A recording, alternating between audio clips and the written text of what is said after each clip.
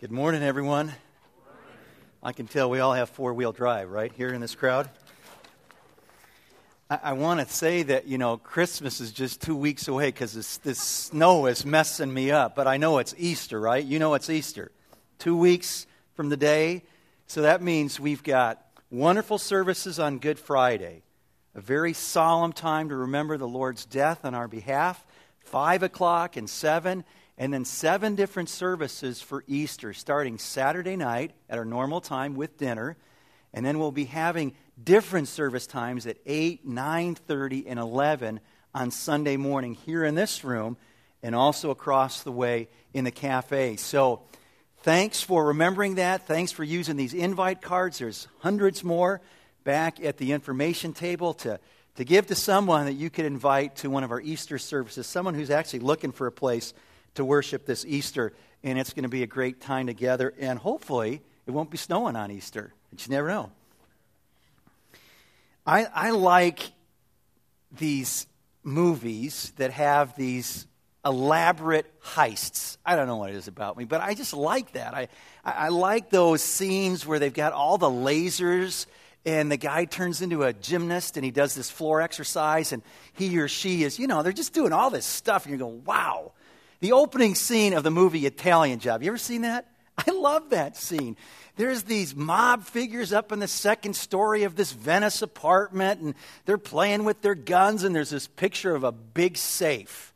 And then the next thing you know, there's a group of guys below them that are figuring out the exact dimensions of where the safe is, and they blow out that section of the ceiling, and down comes the safe, but they get the next story down too, and it keeps going a couple of stories down till it drops into what they think is a boat that goes whipping out of that kind of, what is that, boathouse or something like that, and there's this chase scene through the canals of Venice, and all along the safe's at the bottom of the garage, so to speak, underwater. They're cracking the safe, they're taking out all the bars of gold from these mob figures, and the good bad guys take it from the bad guys, and you're going, this is great.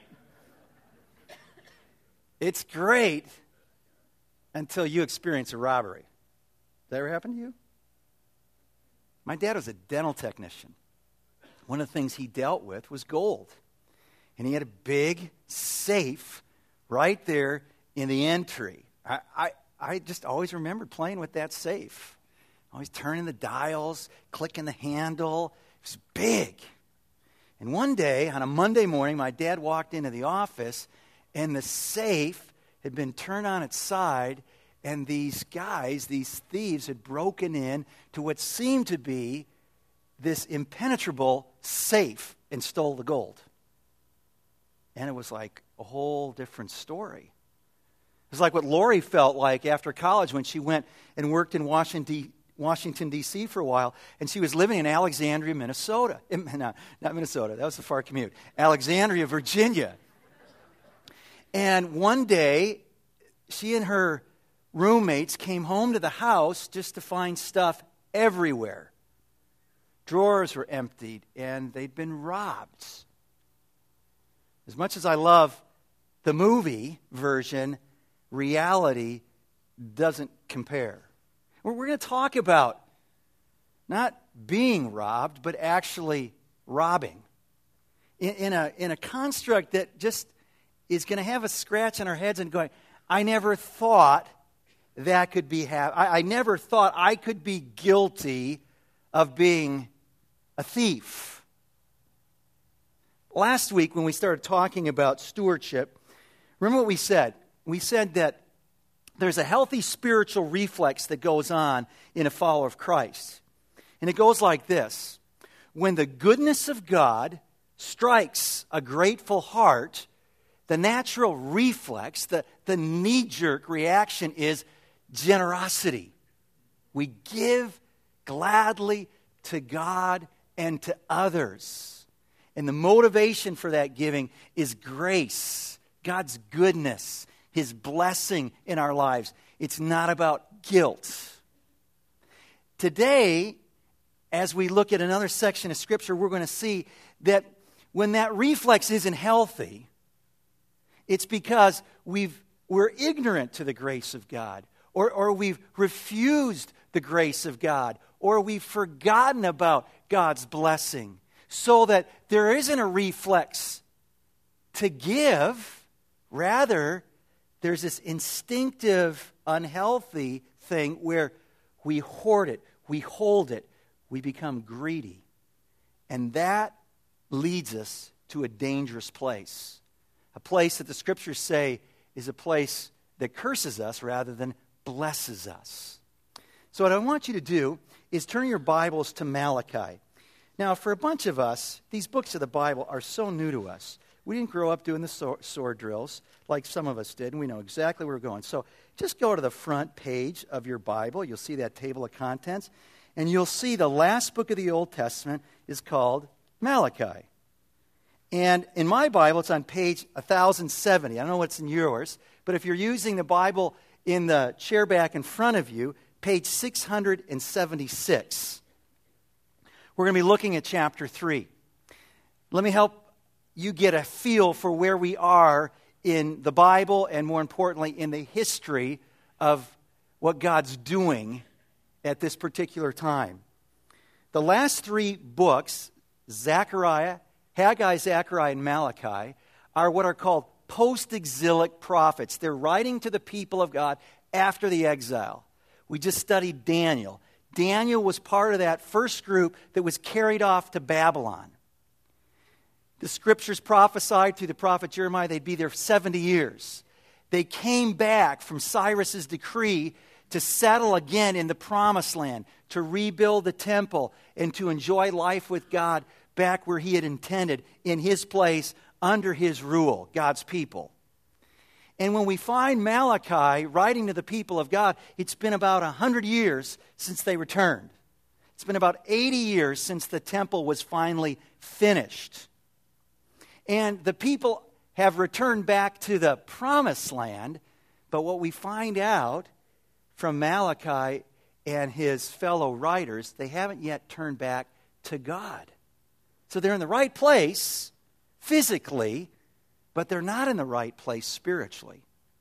In fact, they're a mess. You go back in chapter 1 and you find out it starts at the top. The leaders aren't in the right place. They're not faithfully teaching God's word, and the example that they're giving to God's people is horrendous. Some of us have been reading through, a lot of us, I hope, have been reading through all the sacrifices in Leviticus. And one of the things we saw is that when you offered an animal, it was to be unblemished. It was to be a perfect animal. And what you read about in Malachi chapter 1 is they're letting anything go. In a sense, the people were bringing the leftovers, and the priests were gladly offering up the leftovers. Spoiled food and lame and maimed animals. Second best to a God who deserved a perfect sacrifice. Goes on. There's not only unfaithfulness by the leaders, but then there becomes unfaithfulness in the people. Not surprising. They're following the lead of the leaders. And all of a sudden we find out that their unfaithfulness to God as well becomes mirrored in their relationships with each other. So we read about their unfaithfulness in the marriage relationship and how they're divorcing their wives. And then the unfaithfulness continues on so that they're not taking care of the people that God wants them to take care of. We see that in chapter 3, verse 5. God says, "So I'll come near to you for judgment. I'll be quick to testify against sorcerers, adulterers, and perjurers, against those who defraud laborers of their wages." So that's what they were doing. They were cheating someone of their fair pay. He's going to come against those who oppress the widows and the fatherless, the orphans, the very people they're to care for. And he's going to come and visit those with judgment, those who deprive the aliens or the refugees of justice, of those who do not fear me, says the Lord Almighty. And Malachi, like all the other prophets, is doing what we expect a prophet to do. He comes speaking for God, and he comes like this prosecuting attorney and says, this is what God has against you. And he starts listing them off. But he also comes with a message of hope. Return to God, and God will return to you. Turn back to God. Serve Him faithfully with your whole heart. Joel, in his prophecy, captures the message of the prophet and the mercy of God, as it's so often repeated in the lives of the prophets. Joel chapter 2, verse 12. Even now, declares the Lord, return to me with all your heart, with fasting and weeping and mourning. Rend your heart and not your garments. Return to the Lord your God, for He is gracious, compassionate, slow to anger, and abounding in love, and He relents from sending calamity. And so Malachi comes to the people of God who've come back to the land, but they're not back with God. And that's why God's going to call them to come back. And in light of where they're at the beginning of chapter 3, right before our section, which will start in verse 6, God says through the prophet, I'm coming to visit you. And when the Bible talks about God visiting, it's not like my dad coming back to our house after he's been to Switzerland for the summer. And when he comes back, the kids know he's coming back with some Swiss chocolate. It's going to be good. And he pulls out like we still have one of these Toblerones that, in Switzerland, they're really big, like this big. And the kids' eyes are big, and it's all great. Grandpa's home. He's visiting us. It's not like that. When God visits, it's like what happened to me when I was a kid. My mom said, Mark, go to your room. And I knew I was in trouble. And the next thing is I heard that. Oh, man, I hated that sound of the kitchen drawer opening up. And I could just hear my mother's hand shuffling through all the utensils looking for what? That's right. See, your mother did the same thing. And when she said she was coming to visit me in my room, that was a different kind of visitation. And that's what frames our context today in verses 6 and following through verse 12. On either side is this context of God says, I'm coming. I'm coming in judgment, but we're going to find out He's also coming in mercy. Look at verse 6. He's just said, I'm coming. I'm coming to you to judge you for all these things that you've done to each other that are wrong, that are just mirroring that it's not right with me. Of course it's going to be wrong in your relationships with each other. And he says in verse 6, I, the Lord, do not change. Okay. So we're expecting God to say, it's because I don't change, I don't wink at sin, and I'm going to wipe you out for what you've done. But look what it says. I, the Lord, do not change. So you, O descendants of Jacob, Jacob gets the name Israel. These are the people of God, the Israelites. So you, O descendants of Jacob, are not destroyed. Because He doesn't change. Why isn't God going to destroy them? Because even though He's coming in judgment, He's coming in mercy. He said back in chapter 1, verse 2, that He loves them.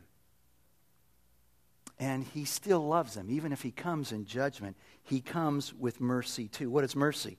Mercy's not getting what they deserve. And the mercy of God comes with this invitation in verse 7 and 8 to return. Look at it. Ever since the time of your forefathers, you have turned away from my decrees and have not kept them. And that's all you have to do is you start reading through the history of God and His people. That's it, isn't it? Just like us. Short memories, so quick to turn away from God. Ever since your forefather, you've been turning away from me. And then He says, return to me, and I will return to you, says the Lord Almighty. But you ask, how are we to return? And God counters not with an answer, but with a question. Will a man rob God? Yet you rob me. But you ask, how do we rob you? God says, I'll tell you how. In tithes and offerings. So, this language of returning to God is the New Testament counterpart of repent. Have a change of mind that leads to a change of action. It's like that U-turn sign. It's like you've been going in one direction. God says, I want you to come back, follow me. You're not following me going this way.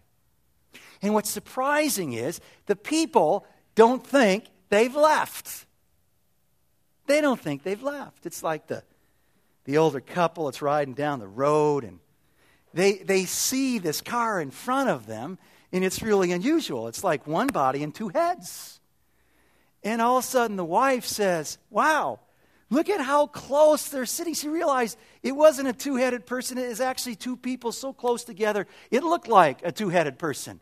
And she said to her husband, honey, remember when we used to sit like that? How come we don't sit like that anymore? And her husband looked at her and says, well, honey, that's funny. I haven't moved. These people have to ask God, well, what do you mean we need to return to you? We love you, God. We're serving you, God. We worship you, God. Return to you? How do you want us to return? And here's the surprise. When you start chasing down the lists of offenses, the charges that Malachi on God's behalf brings against the people of God, you're expecting God to say something. Okay, you want to come back? Then here's how I want you to come back. With a pure leadership that is faithful to my word and won't offer this junk up to me. And that you won't promise me the best and then give me the second best. I want you to come back to me by putting away this foolish unfaithfulness and adultery and commit yourself to your marriage. I want you to come back by being faithful to the work of God and the people of God, the priests. And I want you to be faithful to the people that you're trashing, that you should be protecting, the widow and the orphan and the refugee. There's a lot of things we could be expecting God to say. And I'm surprised when he basically says, I want you to take your wallet, all your money, and come back to me with your wallet, with your money. I wasn't expecting that. He says, bring the tithes and the offerings. That's how I want you to come back. What did Jesus say? Where your treasure is, there your heart will also be. And God's not asking for our money because he needs it. He knows that when he has our wealth, most likely he has our heart. And that's why when Jesus was confronted by the rich young ruler who desired to follow him, the thing that he identified in his life that was keeping him from following Christ was his wealth. He said, get rid of it all. Give it all away to the poor, and then follow me. And the scriptures say he went away sad. He couldn't do it. So we're surprised here. They're robbing God. How are they robbing God? They weren't giving God what belonged to him. How do you and I rob God? Well, if you look at the flow of the text here, starting back in verse 5, I think it's safe to say when we cheat people out of a fair wage, that's anybody who comes into our house to do work, that's anybody we're contracting work for in our businesses, when we cheat people out of a fair wage, this is robbing God. When we're not helping out the poor, the widows, the orphans, the refugees, we're robbing God. It connects, doesn't it, to Matthew 25 when Jesus said, when you did it to the least of these, you did it to me. And when you didn't do it to these, you didn't do it to me. How'd they rob God? By not giving back to God what was already his. This is a really important verse as we grow in this understanding that all that we have belongs to God. Psalm 24, verse 1. The earth is the Lord's and everything in it. Everything. The world is the Lord's and all who live in it. It's all his. And when we understand that, it changes what we do with what God has given us. Now, I want us to think a little bit. Why would it be that the people back in Malachi's day we're guilty of robbing God. Because maybe there's a connection here for why we would do it. Number one, I think there's a level of ignorance going on because the Scriptures go after the leaders and saying, you're not teaching the Word of God, and in your teaching, you're leading people astray. So they had leaders who weren't faithfully teaching the Word of God, and part of the teaching the Word of God would be on this whole matter of how you live your life before God. And it's all of your life before Him. You love Him with all your heart, soul, mind, and strength. There aren't categories that you hold back and say, you can have this, but this is my money, and you can't have that. The teaching was deficient. Their example was deficient. So they're offering stuff that wasn't worthy of the God they served. So there's a deficiency in the leadership. There was a deficiency in their own heart. We read in chapter 2, verses 10 through 12, that they've turned their hearts to idols. So their affection is on someone else, something else, and it's not surprising then that their money doesn't follow to God, because that's not where their heart is. They've turned to something else for help. Their affections are set on another God. There's a third reason. They'd gotten used to it. They got used to cheating. They were cheating the priests out of what belonged to them. We'll look at that in just a second. They were cheating the poor, what they were to give to them. They were cheating in all these different areas in their relationships. They were cheating in their marriages. There was adultery. They were so used to it that they never thought about, yeah, I guess I do that to God too. I think this is a big one too. You read through Malachi and you find out that God's brought a curse on them, and the curse has to do with their crops. And we got to just think it through. Their crops was their livelihood. That was their income. And the income stream was now down to a trickle. And it was very likely for them to say, God, how can I give to you when I hardly have anything for me and my family? How can I give to you when I'm not sure there's going to be enough for us? And finally,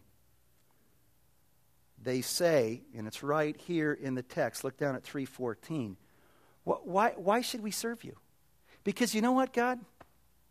Here we are, we're following you, but look, we're getting nailed. It's not so good down here for your people. In fact, when I compare your people to people who don't care about you, I don't see any difference. Look at verse 14. You have said, this is Malachi speaking of the people. You have said, it is futile to serve God. What did we gain by carrying out His requirements and going about like mourners before the Lord Almighty? But now we call the arrogant blessed. Certainly the evildoers prosper, and even those who challenge God escape. I tried. We've been doing it, but it doesn't make any difference. So why bother? Why bother serving you? Why bother giving to you? A lot of reasons. And yet the law of the Lord was clear. Those of us reading through Leviticus in recent weeks, we read about the tithe. And the word tithe literally means a tenth. Here's an example of it. Leviticus 27, verse 30. A tithe of everything from the land, whether grain from the soil or fruit from the trees, belongs to the Lord. It is holy to the Lord. Holy means it's set apart to the Lord. The entire tithe of the herd and flock, every 10th animal that passes under the shepherd's rod, will be holy, will be set apart to the Lord. And when you read about the tithe in the Old Testament, you go, wow, it was a lot more than 10%. It's more like 23%. There was a 10% tithe for the Levites, the priests. Remember, these are the guys that didn't get inheritance of land, and so the 11 tribes that had the land were supposed to give part of their crops to sustain this tribe of Levi who had been set apart to take care of God's work, God's house. There was one tithe for that. There is one tithe for the feasts, the national celebrations of God. Deuteronomy 16. There is a tithe every third year for orphans, for widows, for the poor, and also for the Levites. So when I add it all up, it's somewhere around 23% of their income annually was given back to God and to others. And Nehemiah, who was a contemporary, remember the last three books of the history, Ezra, Nehemiah, Esther, mirror the last three books of the prophets. Haggai, Zechariah, Malachi. They're all post-exilic. So when we're reading Ezra and Nehemiah, it's the same kind of period. And Nehemiah, contemporary of Malachi, spoke of this very thing. Chapter 13. I also learned that the portions assigned to the Levites, the priests, had not been given to them, and that all the Levites and singers responsible for the service had gone back to their own fields. Remember these Levitical cities? They had some fields around their cities, but they didn't have big old swaths of land. So they're not being taken care of by the people of God, so they leave the work of God to go get some food for their own family. That's what's going on. And the result is, verse 9, they're under a curse. So the very inclination for us to think, I can't do this right now because I don't think we're going to have enough. God, I'm sorry, I can't trust you with this thing called my money right now because I think by holding back, not giving to you and hanging on to me, it's going to be good for me. Verse 9 says it's what? It's a curse. It's a curse. You are under a curse, the whole nation of you, because you're robbing me. He's already talked about the curse back in chapter 2. Look at 2:2. If you do not listen, if you do not set your heart to honor my name, says the Lord Almighty, I will send a curse upon you, and I will curse your blessings. Yes, I have already cursed them, because you've not set your heart to honor me. And the context of the curse is, all of a sudden, the fields are producing the harvest that they want and need. Look at verse 11 again. What's going on in verse 11? I will prevent pests from devouring your crops, and vines in your field will not cast their fruit. This is what's going on. There isn't a bumper crop. There's disease in their crops. It's all gone bad because in thinking that it would be good for them to hold on to their money for themselves, they've placed themselves under a curse, and the land, their revenue, has been cursed. So connect the dots. How you doing financially today? How's your business? Is it flourishing? Is it floundering? Is there any connection between where you are at financially today, personally, in your business, with this principle of understanding it all belongs to God and giving back to God and to others? Is there a connection there? I can't answer that for you. But I can tell you what we all need to do in this whole matter is we need to turn back to God with a whole heart that's represented in verse 10 by the whole tithe. Have a change of mind that leads to a change of action. Our thinking could be, this is smart because I don't have a lot and I don't know what the future holds. And yeah, it's been a good week in the market, but think about it. We're still bopping around in the 7s, and it wasn't long ago we were in the 14s, and I don't know how it's going to work. And we think in our mind, this is the smart thing to do, to just hang on to it. Because everybody else I've given my money to, it's just been going, so I got to hang on to it. And now we have a change of mind to go, oh, that's not a good thing to do in relationship to God, because it shows that we're not trusting in Him. It shows that our hearts really aren't grateful. It shows that the health isn't there anymore, the reflex of generosity. We're starting to do this. So we have a change of mind. And there's a change of action that follows. Verse 10, bring the whole tithe into the storehouse, that there may be food in my house for the priests and for the poor. Test me in this, says the Lord Almighty, and see if I will not throw open the floodgates of heaven and pour out so much blessing that you will not have room enough for it.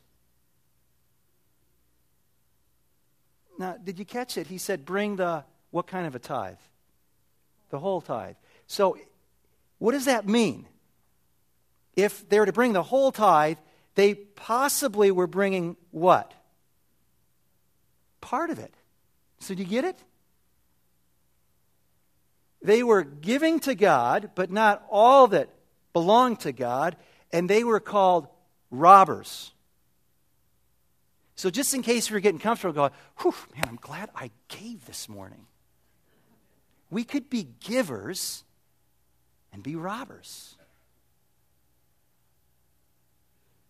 I love that he puts this challenge in here. This is motivation. He says, test me in this. See if it's not going to be true.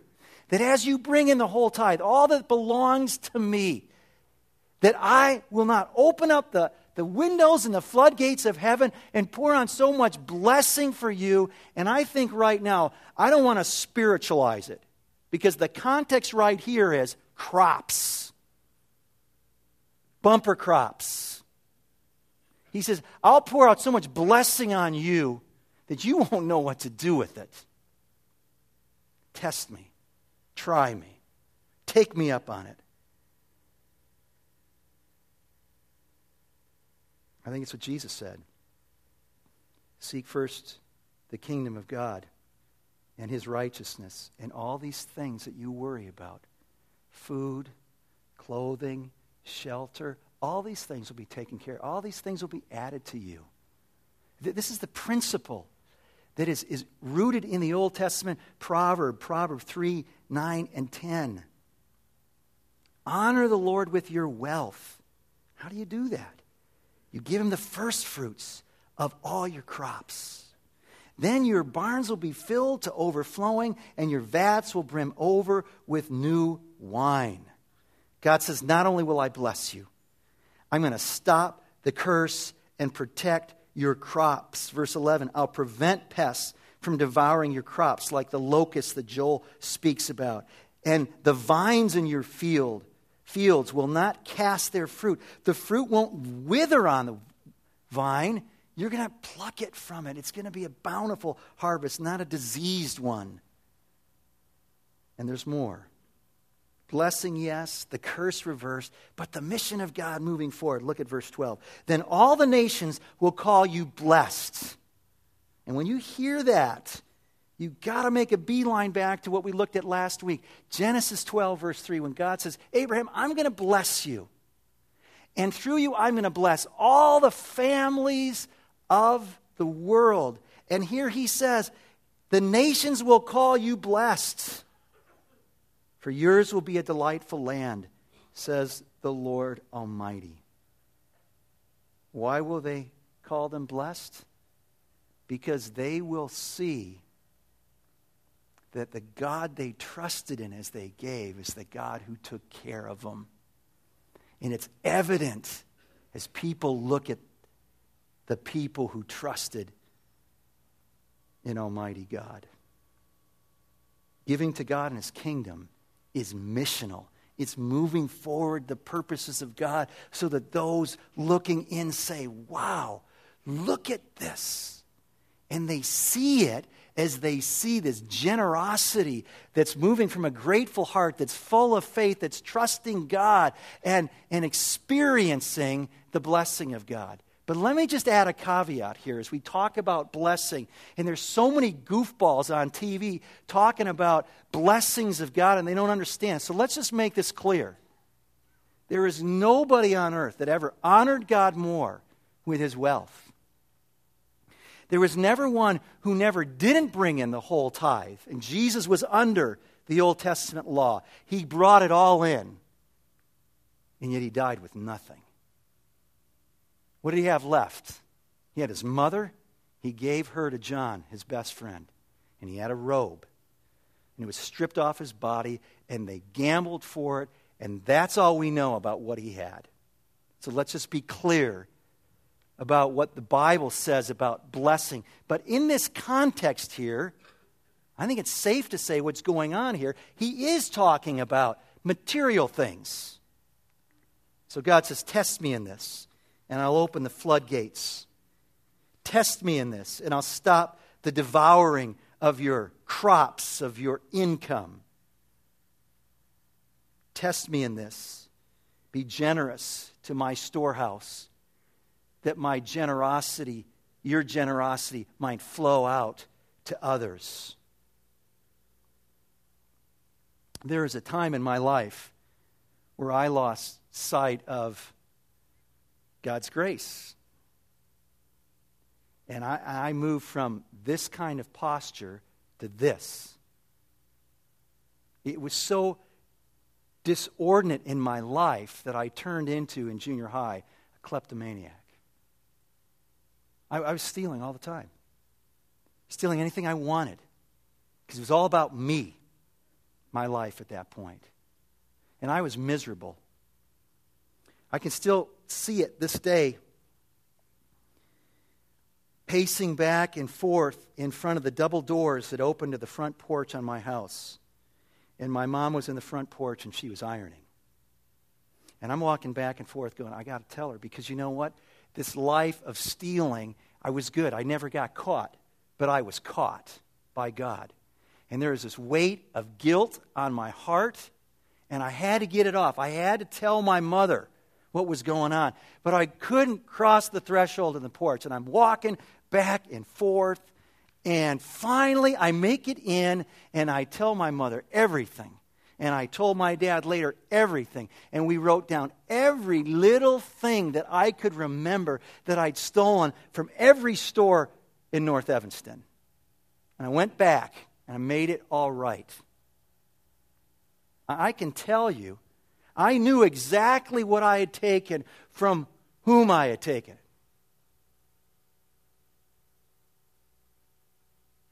And some of us today, for the first time, God's word comes to us and say, I didn't know.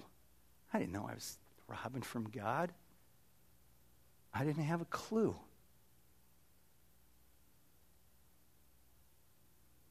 Jesus says, return to me. Return to me with your money. Look, I don't like talking about money because there's so much stereotypes going on. Just so you're clear, if you're visiting here, our financial situation is really good. We're $5,000 off of our mark at this point in the year. It's fantastic. I don't like talking about this stuff. But you know what? The Bible talks about it a lot. And it keeps making a connection between my wallet and my heart. And we talk about this a lot at Door Creek, that it's not about a religion. It's about a relationship. God isn't a category in my life. He's a God in my life, a king in my life, a relationship in my life that changes every area of my life, including what I think about money. And what I think about money and how I handle money says a lot about my heart.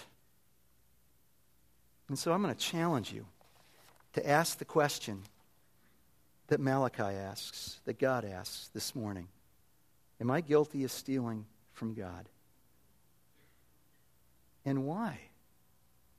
For some of us, we just didn't know. I didn't know. No one's ever told me this before. For some of us, if we're just honest, we're going, I feel safe when there's money in my bank account. I feel secure. I feel very vulnerable. And we understand that. But the lesson of this last year has got to be, that can't be the basis of our security. It can't be the basis of our happiness, of our satisfaction, of our significance and status.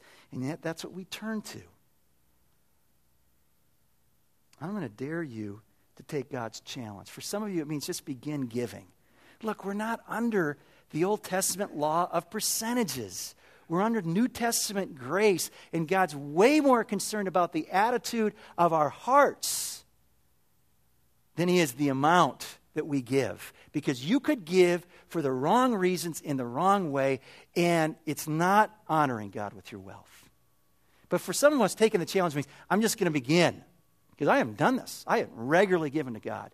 And some of us, I'm going to encourage you to take another step. I want to show you a slide. Not to produce guilt, but to help you find out where you're at and help you find out, well, where's the next level? So this slide represents the giving at Door Creek Church for the last 12 months. Not for the last month, as someone thought last night. For the last 12 months. You get it? So 537 people gave $100 or less this last year. And keep going. I want you to find yourself on that slide. Maybe you're not on the slide. They want to get on the slide. Maybe you're on the slide. And I'm not telling you to move from 100 to 10,000. I'm saying, can you take the next step? Can you trust God in the next 3 months by taking the next step and seeing if God isn't true to His word? Take Him up on it. But don't give to gain God's favor. Give because you have it, or you can have it. Don't turn these principles into promises that cause us to forget how Jesus lived and ended His life and how many other faithful followers of Christ are living in extreme poverty. Do you think there aren't followers of Christ in the 3 billion people that live on less than $2 a day? Yeah. I want you to close your eyes and listen to these final verses. Do not store up for yourselves treasures on earth, Jesus says, where moth and rust destroy, where thieves break in and steal. But store up for yourselves treasures in heaven. For where your treasure is, there your heart will be also. Jesus said, you cannot serve God and money. No man can serve 2 masters. Either you'll hate the one and love the other, or he'll be devoted to one and despise the other. You cannot serve both God and money. Paul writes, command those who are rich in this present world, that's us, not to be arrogant, nor to put their hope in wealth, which is so uncertain, but to put their hope in God, who richly provides us with everything for our enjoyment. Command them to do good, to be rich in good deeds, and to be generous and willing to share. In this way, they will lay up treasure for themselves as a firm foundation for the coming age, so that they may take hold of the life that is truly life. Let's pray.